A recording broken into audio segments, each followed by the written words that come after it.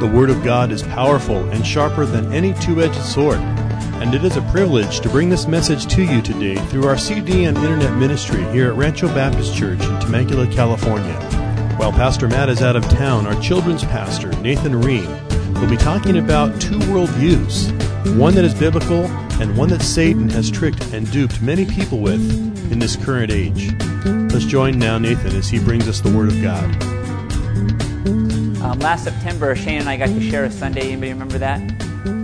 I brought up having a biblical worldview and what that is and how we're trying to teach that to your kids and how important it is to have a biblical worldview and how we look at the world. And I want to slow down and take some time to go more in depth with it this time. So a biblical worldview. And I got this from Barna Research Group. If you guys have heard of Barna, he's a real good guy. They've been doing a lot of research for a long time. So a good, reliable source. A biblical worldview is defined as believing that absolute moral truth exists. The Bible is totally accurate in all of the principles it teaches. Satan is considered to be a real being. A person cannot earn their way into heaven by trying to be good or do good works. Jesus Christ lived a sinless life on earth. And God is the all-knowing, all-powerful creator of the world who still rules the universe today. So that's Barna's definition of a biblical worldview, which is a good one. So, what percentage of Americans have a biblical worldview? There's 300 million Americans right now. So what percentage of Americans do you think, of the Christian nation, America, have a biblical worldview? 12? 9%. So 27 million, give or take a few 100,000, have a biblical worldview. 9%. So that's pretty low. Okay, what percentage of born-again Christian adults have a biblical worldview? And when Barna says born-again Christian, this is his definition for this, okay? Born-again Christians were defined as people who said they had made a personal commitment to Jesus Christ, that it was still important in their life today, and who also indicate they believe that when they die, they will go to heaven because they had confessed their sins and accepted Jesus Christ as their Savior. Okay? Decent definition of a born-again Christian, right? Most of us, if we heard our family members say that, or a kid at school, or some kid in the neighborhood, we're like, all right, he's a Christian. You know, he's good, right? But I think we need to probe more, and by the end of this, hopefully we'll know how to probe more and ask them some different questions to make sure they have a proper biblical worldview. 19% have a biblical worldview. So 81 don't. Let's break it down even farther. What percentage of born-again adults believe in absolute moral truth? You know how hard it is to find a definition of absolute moral truth? No one wants to say anything. Nothing's absolute. It's whatever. You know, there's no standard. So 46% of born-again adults, because I say adults here because the statistics with the kids is even worse. So this is adults because you guys are adults, and that's who we're talking to today. So 46% believe in absolute moral truth. What percentage of born-again adults believe the Bible is accurate in all the principles it teaches?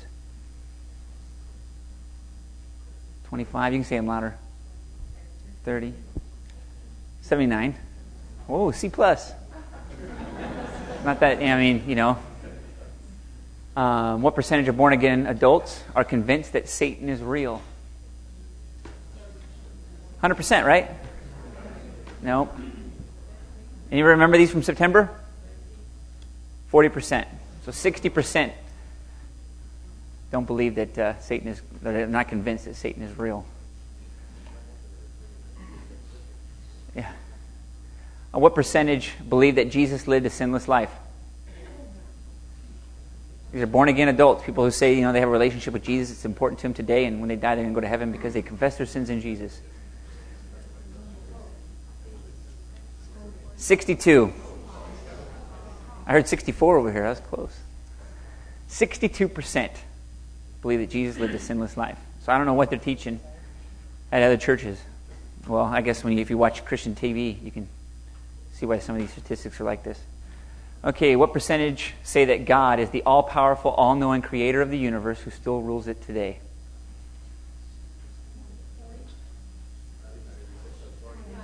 93. Okay, so they believe that, but then, you know, they're having problems with the details. So that's what we're going to talk about, the details today, okay? Because there's a lot of disconnect here of what the Bible says and what they're doing. Or what they believe. Okay, less than 0.5% of 18 to 23-year-olds have a biblical worldview. So 99.5% of the 18 to 23-year-olds do not have a biblical worldview. And that's everybody. That's part of that 9% there. So most college campuses aren't filled with a bunch of kids with a biblical worldview. So if you believe in absolute moral truth, that the Bible is accurate, Satan is real, Jesus lived a sinless life, God is the all-powerful, all-knowing creator of the universe who still rules it today, then you're part of that 19%. It's a huge minority. And then if you're 18 to 23-year-old, you're part of that 0.5%. So who in here is 18 to 23? Dana Portis? Anybody else? Okay, a couple. All right. Awesome. Okay.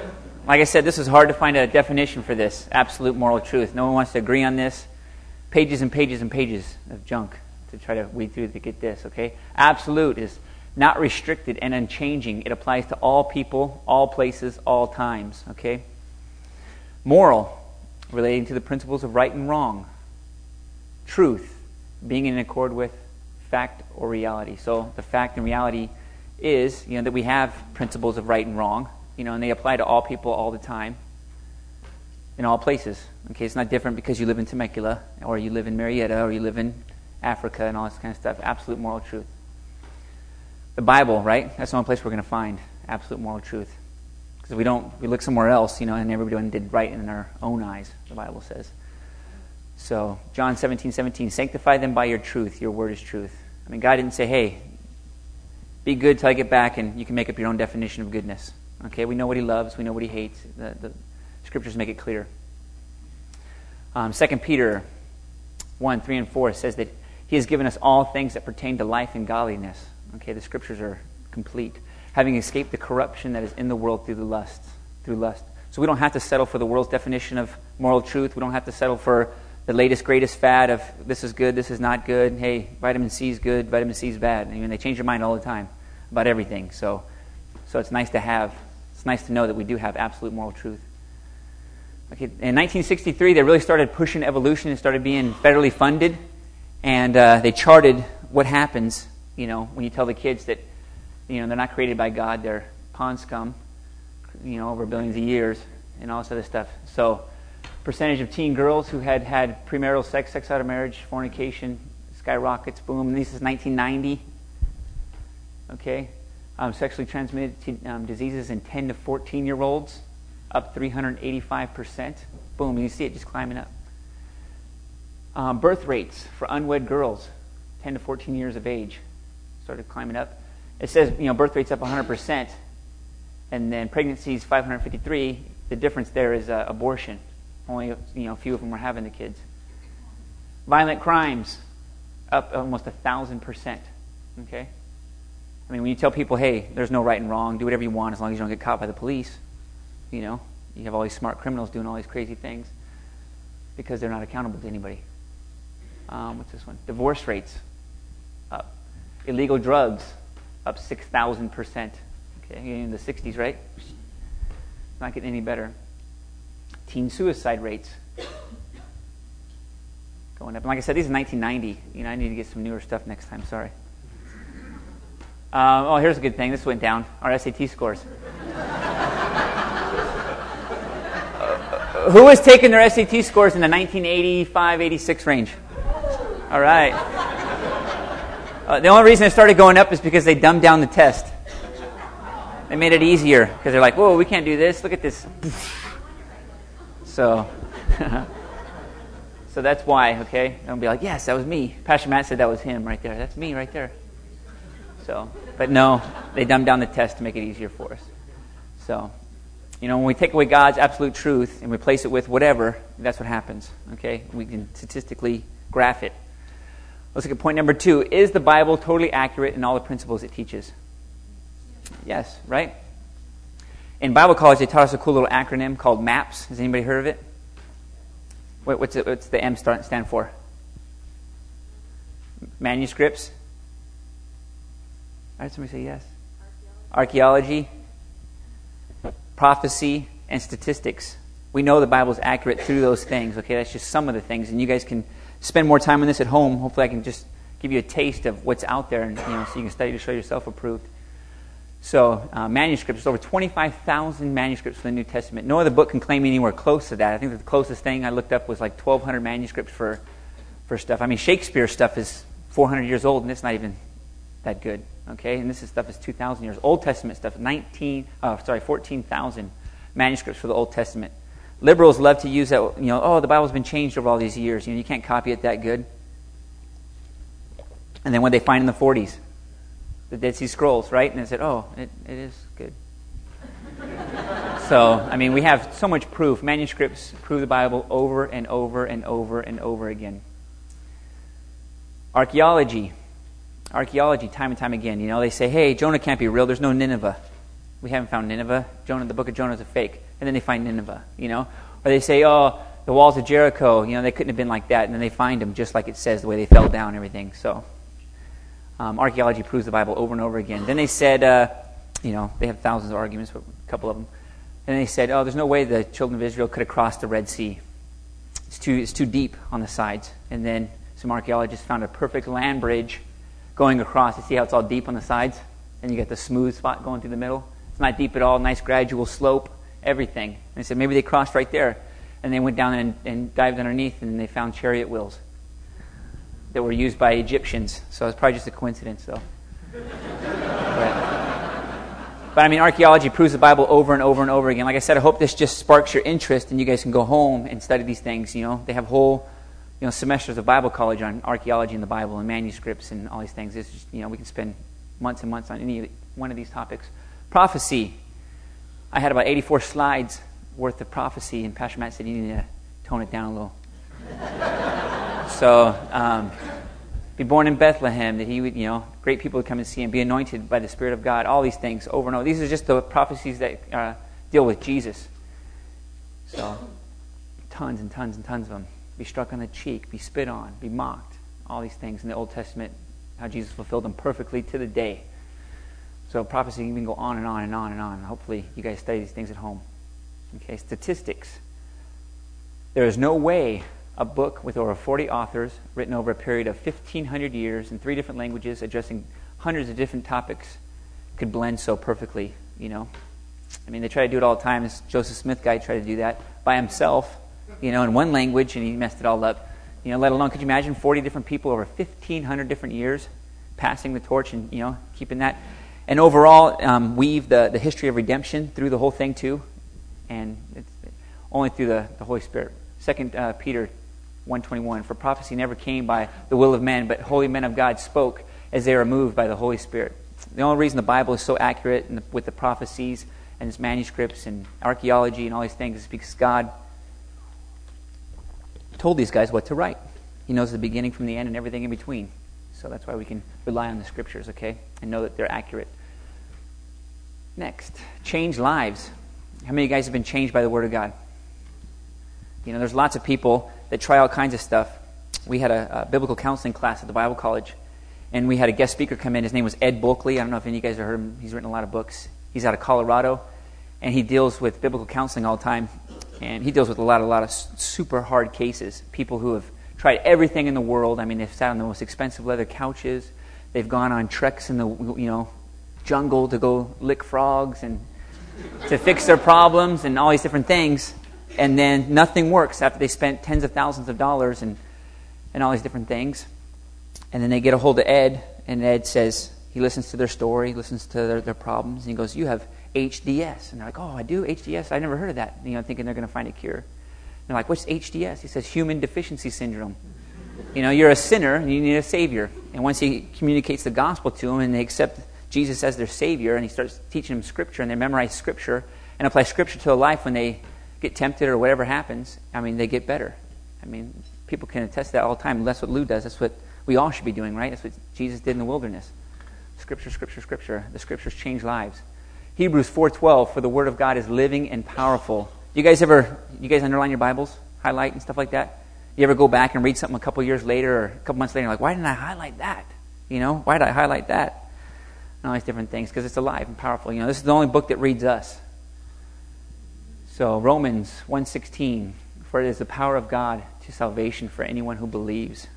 Time and time again, we can all attest to this, that the Scriptures change lives. John 8:32, and you shall know the truth, and the truth shall set you free. Like I said, when people try everything else, and they come to the Scriptures, it's the Scriptures that set them free from whatever bondage. Is Satan real? I was going to do my whole topic on this because I was so disgusted that 60% of born-again Christians don't believe that, or aren't convinced that Satan is real. Okay? He's got tons of names. The accuser, our adversary, the dragon, Beelzebub, the deceiver, the devil, the father of lies, Lucifer, prince and power of the air, the serpent of old. You know, it's not like Satan, there's only like 1 or 2 verses here and there about Satan. You know, there's hundreds of times he's mentioned. How far into the Old Testament do you have to read before you find Satan? How many chapters? I mean, a long ways, right? You got to be dedicated reading Scripture for months before you find Satan. Genesis chapter what? Chapter 3, right? When she deals with the serpent. How far into the New Testament do you read before you find Satan? Matthew chapter 4. Jesus in the wilderness, right? I mean, did Jesus believe that Satan was real, or was he like, arguing with himself out there, or, his imaginary friend, or, Satan is real. Jesus said he's real. Time and time again, Jesus talked about Satan and warned us about him. 1 Peter 5:8, be sober, be vigilant. Vigilant, yeah. Because your adversary, the devil, walks around like a roaring lion, seeking whom he may devour. Remember when Jesus said to Peter, get behind me? Satan, right? I mean, you want Jesus to tell you guys that? No, never, right? But Peter knew that the devil was out looking for him, right? And the Lord said, Simon, Simon, indeed, Satan has asked for you that he may sift you as wheat, right? And Jesus says, I prayed for you, though. So the devil wants to tear us up, right? The thief comes to steal, kill, and destroy, right? Ephesians 6:1, put on the whole armor of God that you may be able to stand against the wiles or the schemes or the deception of the devil. Okay, he's a master deception, the father of lies. Satan is a liar and a great deceiver. Go ahead and open your Bibles to Genesis chapter 3, verse 1. This is Satan's big lie, the lie.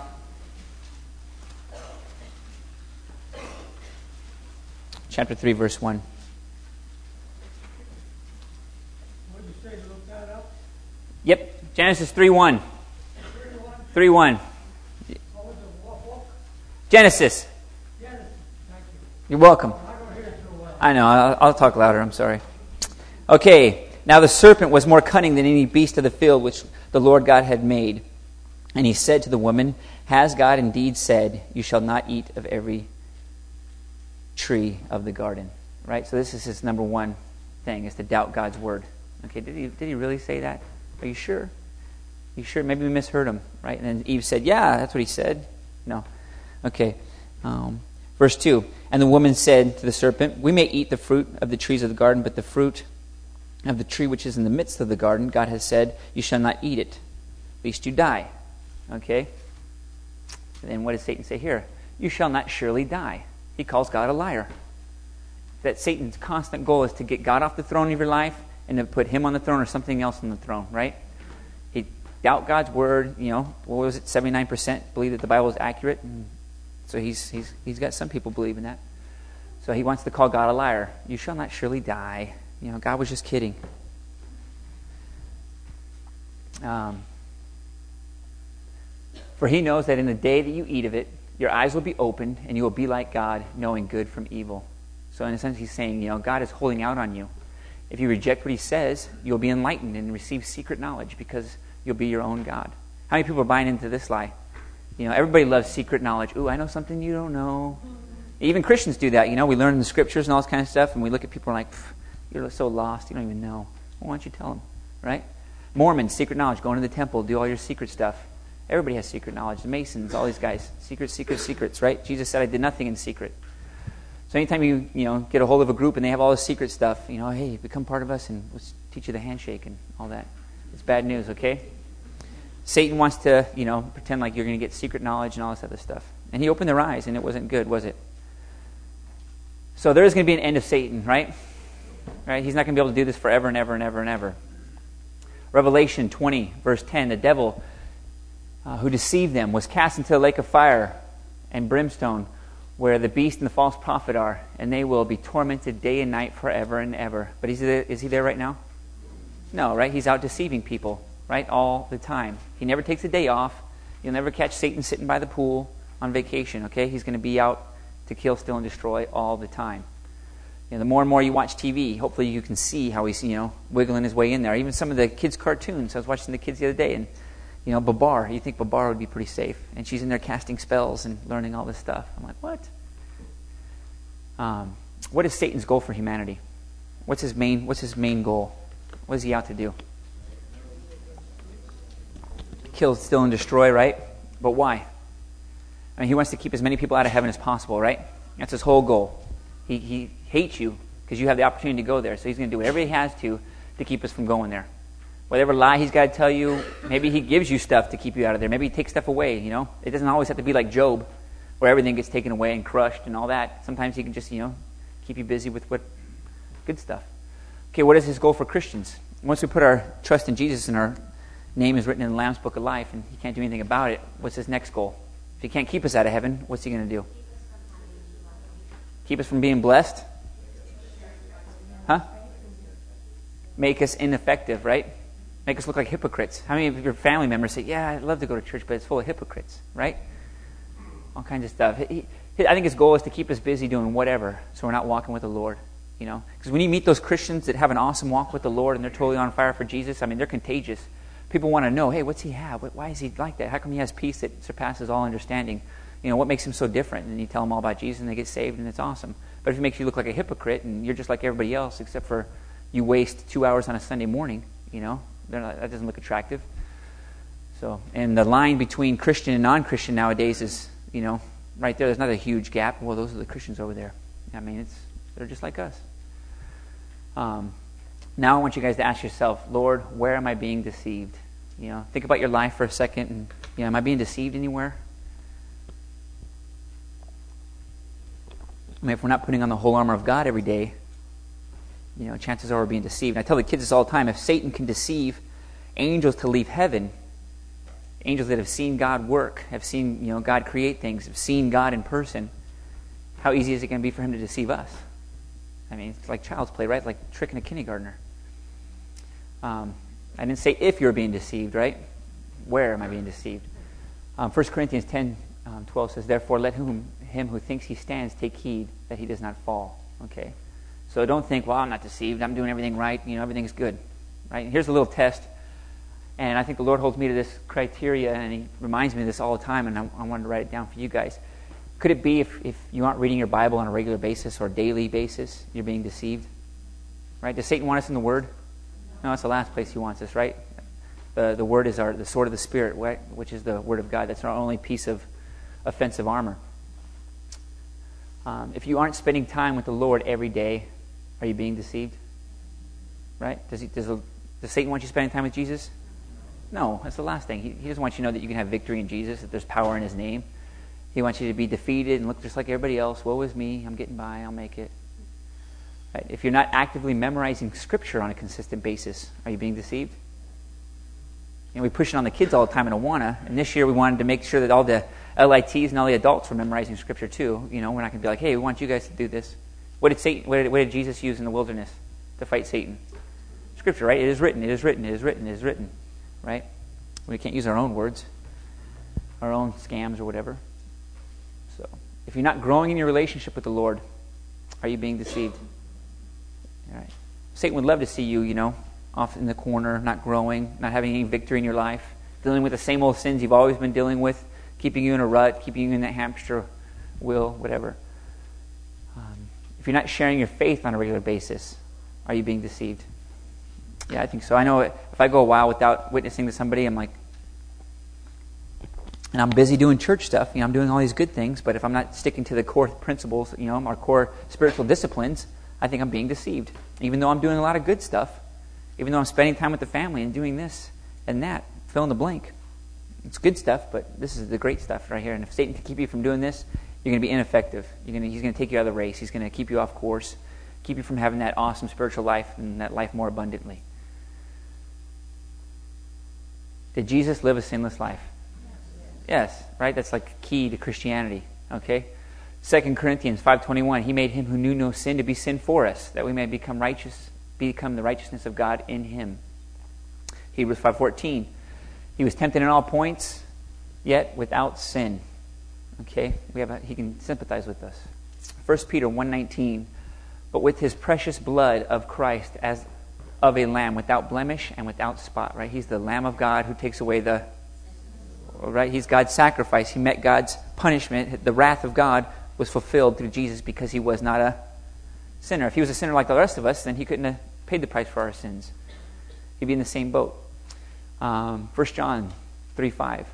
And you know that he was manifest or made known to take away our sins, and in him there is no sin. Ezekiel 18:4 says, the soul that sins shall surely die. Romans 6:23, for the wages of sin is death. If we sin, we're going to die. Jesus had the power to lay down his life and to freely pick it up again because he wasn't a sinner. If he was a sinner, he'd be just like Buddha and all these other guys. His tomb would be full and we'd be in trouble if Jesus didn't raise from the dead, right? Is God the all-powerful, all-knowing creator of the universe who still rules it today? Yes, he is. He has to be. If God wasn't in control, then he wouldn't be God. We were watching a short clip of Way the Master. It's a Ray Comfort video. It teaches you how to go out and street witness using the good test. And he was talking to this one kid. He had this huge pot leaf on his head, and he was all into New Age and all this stuff. And he says, I think God learns from all of us, is what he kept saying. God can't learn anything new, and is God going to learn from us? Was God waiting around for the internet to come out? So you can watch YouTube videos and have an email account and all that? No. He's all-powerful, all-knowing, all the time. Genesis 1:1, in the beginning, God created the heavens and the earth. And that word created there is bara, and it means to create out of nothing. I can't hold my hand out and say pony and have a little miniature pony right here, right? We can rearrange things that already exist to make something. There's thousands and thousands of houses down at Lowe's right now, full, huge houses. We just have to put them together. Or a painter takes a bunch of different paint, mixes it up, makes an awesome painting, right? Or a poet changes a bunch of words around and makes poetry, but he's still using existing things to create something, right? So God is all-powerful in that way. Jeremiah 32:17, you made the heavens and the earth by your great power and outstretched arm. There is nothing too hard for you. We just had a creation seminar here for the kids over Christmas break, and it was talking about the universe. Each one of us could have 11 or 12 trillion stars to ourselves, and God knows them all by name. And those are just the stars we know about, right? Because we don't know about the stars that we don't know about. So, right, every time they find a dark spot in the space, they're like, oh, look, no stars. And the longer they stare at it, more and more and more and more and more stars they find. So it's amazing when we look out. It's amazing when they look in the microscope and see how small things get. Is God all-knowing? The eyes of the Lord are in every place, keeping watch on the evil and the good. So many people think that, I got away with that. There's so many murders that are unsolved every year. There's so many crimes that get committed that no one gets caught for, right? Does God know? Does he know what happens behind closed doors? Does he know what happens in all these third world countries to all these kids? And it blows me away how patient he is when you see stories of, I don't want to talk about it, but when you see stories of what happens to kids in these third world countries and how they're being sold and farmed off and all kinds of crazy things. And the Lord is still patient, waiting. I'm like, judge that. I want to go over and judge that, but he's patient. Psalms 147:5. Great is our Lord and mighty in power. His understanding is infinite. God can't learn anything new. He's never caught off guard by something you do. Oh, I can't believe he did that. I didn't know that was going to happen. Nothing catches God off guard. He knows everything all the time. Do we really need a biblical worldview? Why can't we just say, hey, Lord, I believe in Jesus. He paid for my sins, and I'm done. Why is it important to have a biblical worldview? Concern for the lost? We want to, give the gospel correctly, don't we? We're like, yeah, there's this one sinner guy named Jesus, and if you just say a prayer, then you're going to go to heaven. That's not going to make sense to anybody, right? But if we know that Jesus lived a sinless life and why he lived a sinless life, if we know that absolute moral truth exists, and what it is, if we know that God is the all-powerful, all-knowing creator of the universe, and so on, that Satan is real, that we have an enemy, that we don't wrestle against flesh and blood, but against principalities and powers, and how to fight that enemy and how to stay on track with the Lord and fight the good fight of faith. If we know that, we're going to be effective Christians, right? Romans 12:2 says, "Do not be conformed to this world, but be transformed by the renewing of your mind, that you may prove what is that good and acceptable and perfect will of God." Okay? We don't have to be conformed to this world. We don't have to, hang out with the latest, greatest fad or what's Oprah doing, We don't have to have that. We have a standard. Colossians 2:8 says, "Beware, lest anyone cheat you through philosophy and empty deceit, according to the traditions of men, according to the basic principles of the world, and not according to Christ." Jesus is the one that died for our sins, right? He's the one that we need to boast in. He's the one we need to learn about, not all this other stuff. How many of you guys have ever been ripped off or cheated through some kind of philosophy? You thought something was one way, and you're like, okay, that makes sense, and then you find out later it was a lie. I don't want that to happen to any one of us. It says in the end times there's going to be a lot of deception. We're going to see it more and more. So I don't want anybody to be ripped off and cheated through philosophy and empty, according to the basic principles of the world, and not according to Christ. So if we know where our moral standards come from, we're not going to be misled as easily. 1 Peter 3:15, "But sanctify the Lord God in your hearts, and always be ready to give an answer, to give a defense to anyone who asks you the reason for the hope that is in you, with meekness and fear."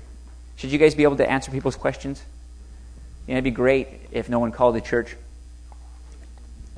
all week asking Bible questions because you were able to talk to them. We love talking to people on the phone. We talk to people on the phone all the time. But it'd be great if all Christians, as soon as they became saved, dove into the Bible and started learning and feasting on it, and were able to answer people's questions and not be deceived so easily and tossed to and fro and all that. We need to be able to give an answer, and we can have an educated answer.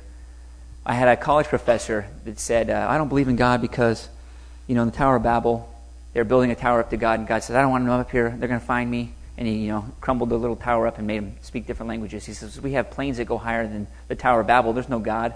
That was his whole proof for not believing in God, because, we have telescopes. We don't see him. He can't be there. So, and I was always writing papers and trying to give a defense. I'd been saved for about 6 months, and he'd say, "I'm tired of young kids coming in here telling me that there's a God," and all these different things. So, we have to do it. And I memorized this for, real early in my Christian walk, so I want to be able to give a defense to anybody.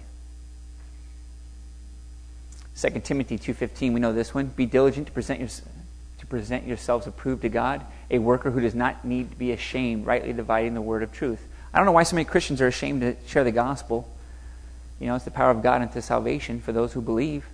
Why don't we share our faith more? How come we don't, make it more of an effort around Thanksgiving when we meet our family, right? Because we're not being diligent to present ourselves.